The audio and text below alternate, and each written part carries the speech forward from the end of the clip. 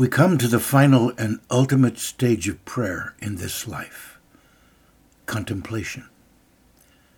You are ready for contemplative prayer when your heart seeks to commune with God directly, when nothing and no one but God alone will satisfy you. Psalm 73, verses 24 through 26, well expresses this life-changing realization. Whom have I in heaven but you? And there is nothing on earth that I desire other than you.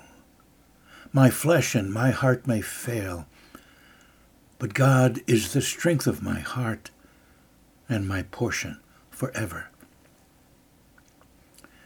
Contemplative prayer is a heart-to-heart communion, which begins when you seek God for God. You will likely not be aware of the depth of your desire for God at first. It's like drinking water when you do not know how thirsty you are until you swallow that first drink. Then you discover the full extent of your deeper thirst, right along with the joy of the water. The psalmist poignantly realizes this in Psalm 73. O God, I seek you. My soul thirsts for you. My flesh faints for you, as in a dry and weary land where there is no water. The singular aim of contemplative prayer is direct connection with God, with the mysterious who of God. It is built on desire and is always heart-led, since only the heart knows the way. Prayer becomes mystical when God enters into your private prayer space. God then turns your thirsting aloneness into overflowing mutuality. God does so in a wordless embrace of being by being, like a transforming hug beyond language. Contemplation is a sheer gift of God. It is God's work in and with you, which can be taught only by God. God will do so in God's timing and way, when God determines you are ready to enter into God. As the medieval Christian mystic Meister Eckhart said, you can only experience God in God's own space. Contemplation is the lovemaking which occurs in the mutual union between God and humanity. Saint Teresa of Avila called such intimate prayer spiritual sex. Now it is spiritual, not physical. Though the unio mystica, or mystical union of your soul to God, will generate profound effects upon your body. Here is an attempt to describe the indescribable, the mystical union with God, the supreme thou of all life, from my own prayer experience. You and I have been one, beloved. We have met and merged, where and how I know not. For in the union between us there are no fixed markers or buoys, no stable stars or shores by which to determine our whereabouts.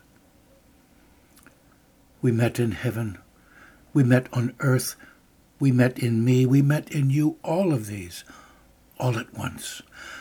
More than that I cannot say. Our where is as great a mystery as your who. I cannot say how long we were one, for though there was a filled duration, the time of our meeting was as indeterminable as its space. It does not matter how long you and I were one, but that we were one. What matters is that you happened to me. that the shutter snapped, the imprint took, my soul expanded to receive you. I cannot say by what means I knew you, but it was you, only you, ever you that I knew. You alone were the content. Nothing could be taken from the wholeness of your holiness. I did not know myself. I knew only you, as if your consciousness absorbed mine, as if my consciousness had become a fiery fragment of yours, as if I were no longer a separate soul, but a common cup for sharing you, the one God. The miracle of knowing you, of merging with you, was succeeded by the miracle of coming back to myself, of becoming again a singular dwelling once the flood of you receded. Instead of becoming you, which will never happen, I shared you, which will ever be my fondest joy and greatest hope. Words cannot describe such an event of mystical union. The anonymous medieval writer of one of the most important works on mystical union said that meeting and merging with God could happen only in the cloud of unknowing, which is also the title of the book. In that indescribable cloud, you both know and yet do not know and cannot know, in the sense of gaining a describable knowledge of an object or event in the world. It is rather like trying to describe light to someone born totally blind. Nevertheless, I offered this attempt to put into words something of my contemplative prayer life with God. Be assured that once you have entered and encountered the Beloved, it'll be like finally hearing the music after merely reading the written score. It will be the relational moment when a monologue becomes a dialogue, when your attention shifts from you and what you want to say to God onto God and what God may be saying to you, with a message felt more than heard, deeper than words can articulate. It will change your life forever. Once you become a contemplative, you will always be a contemplative.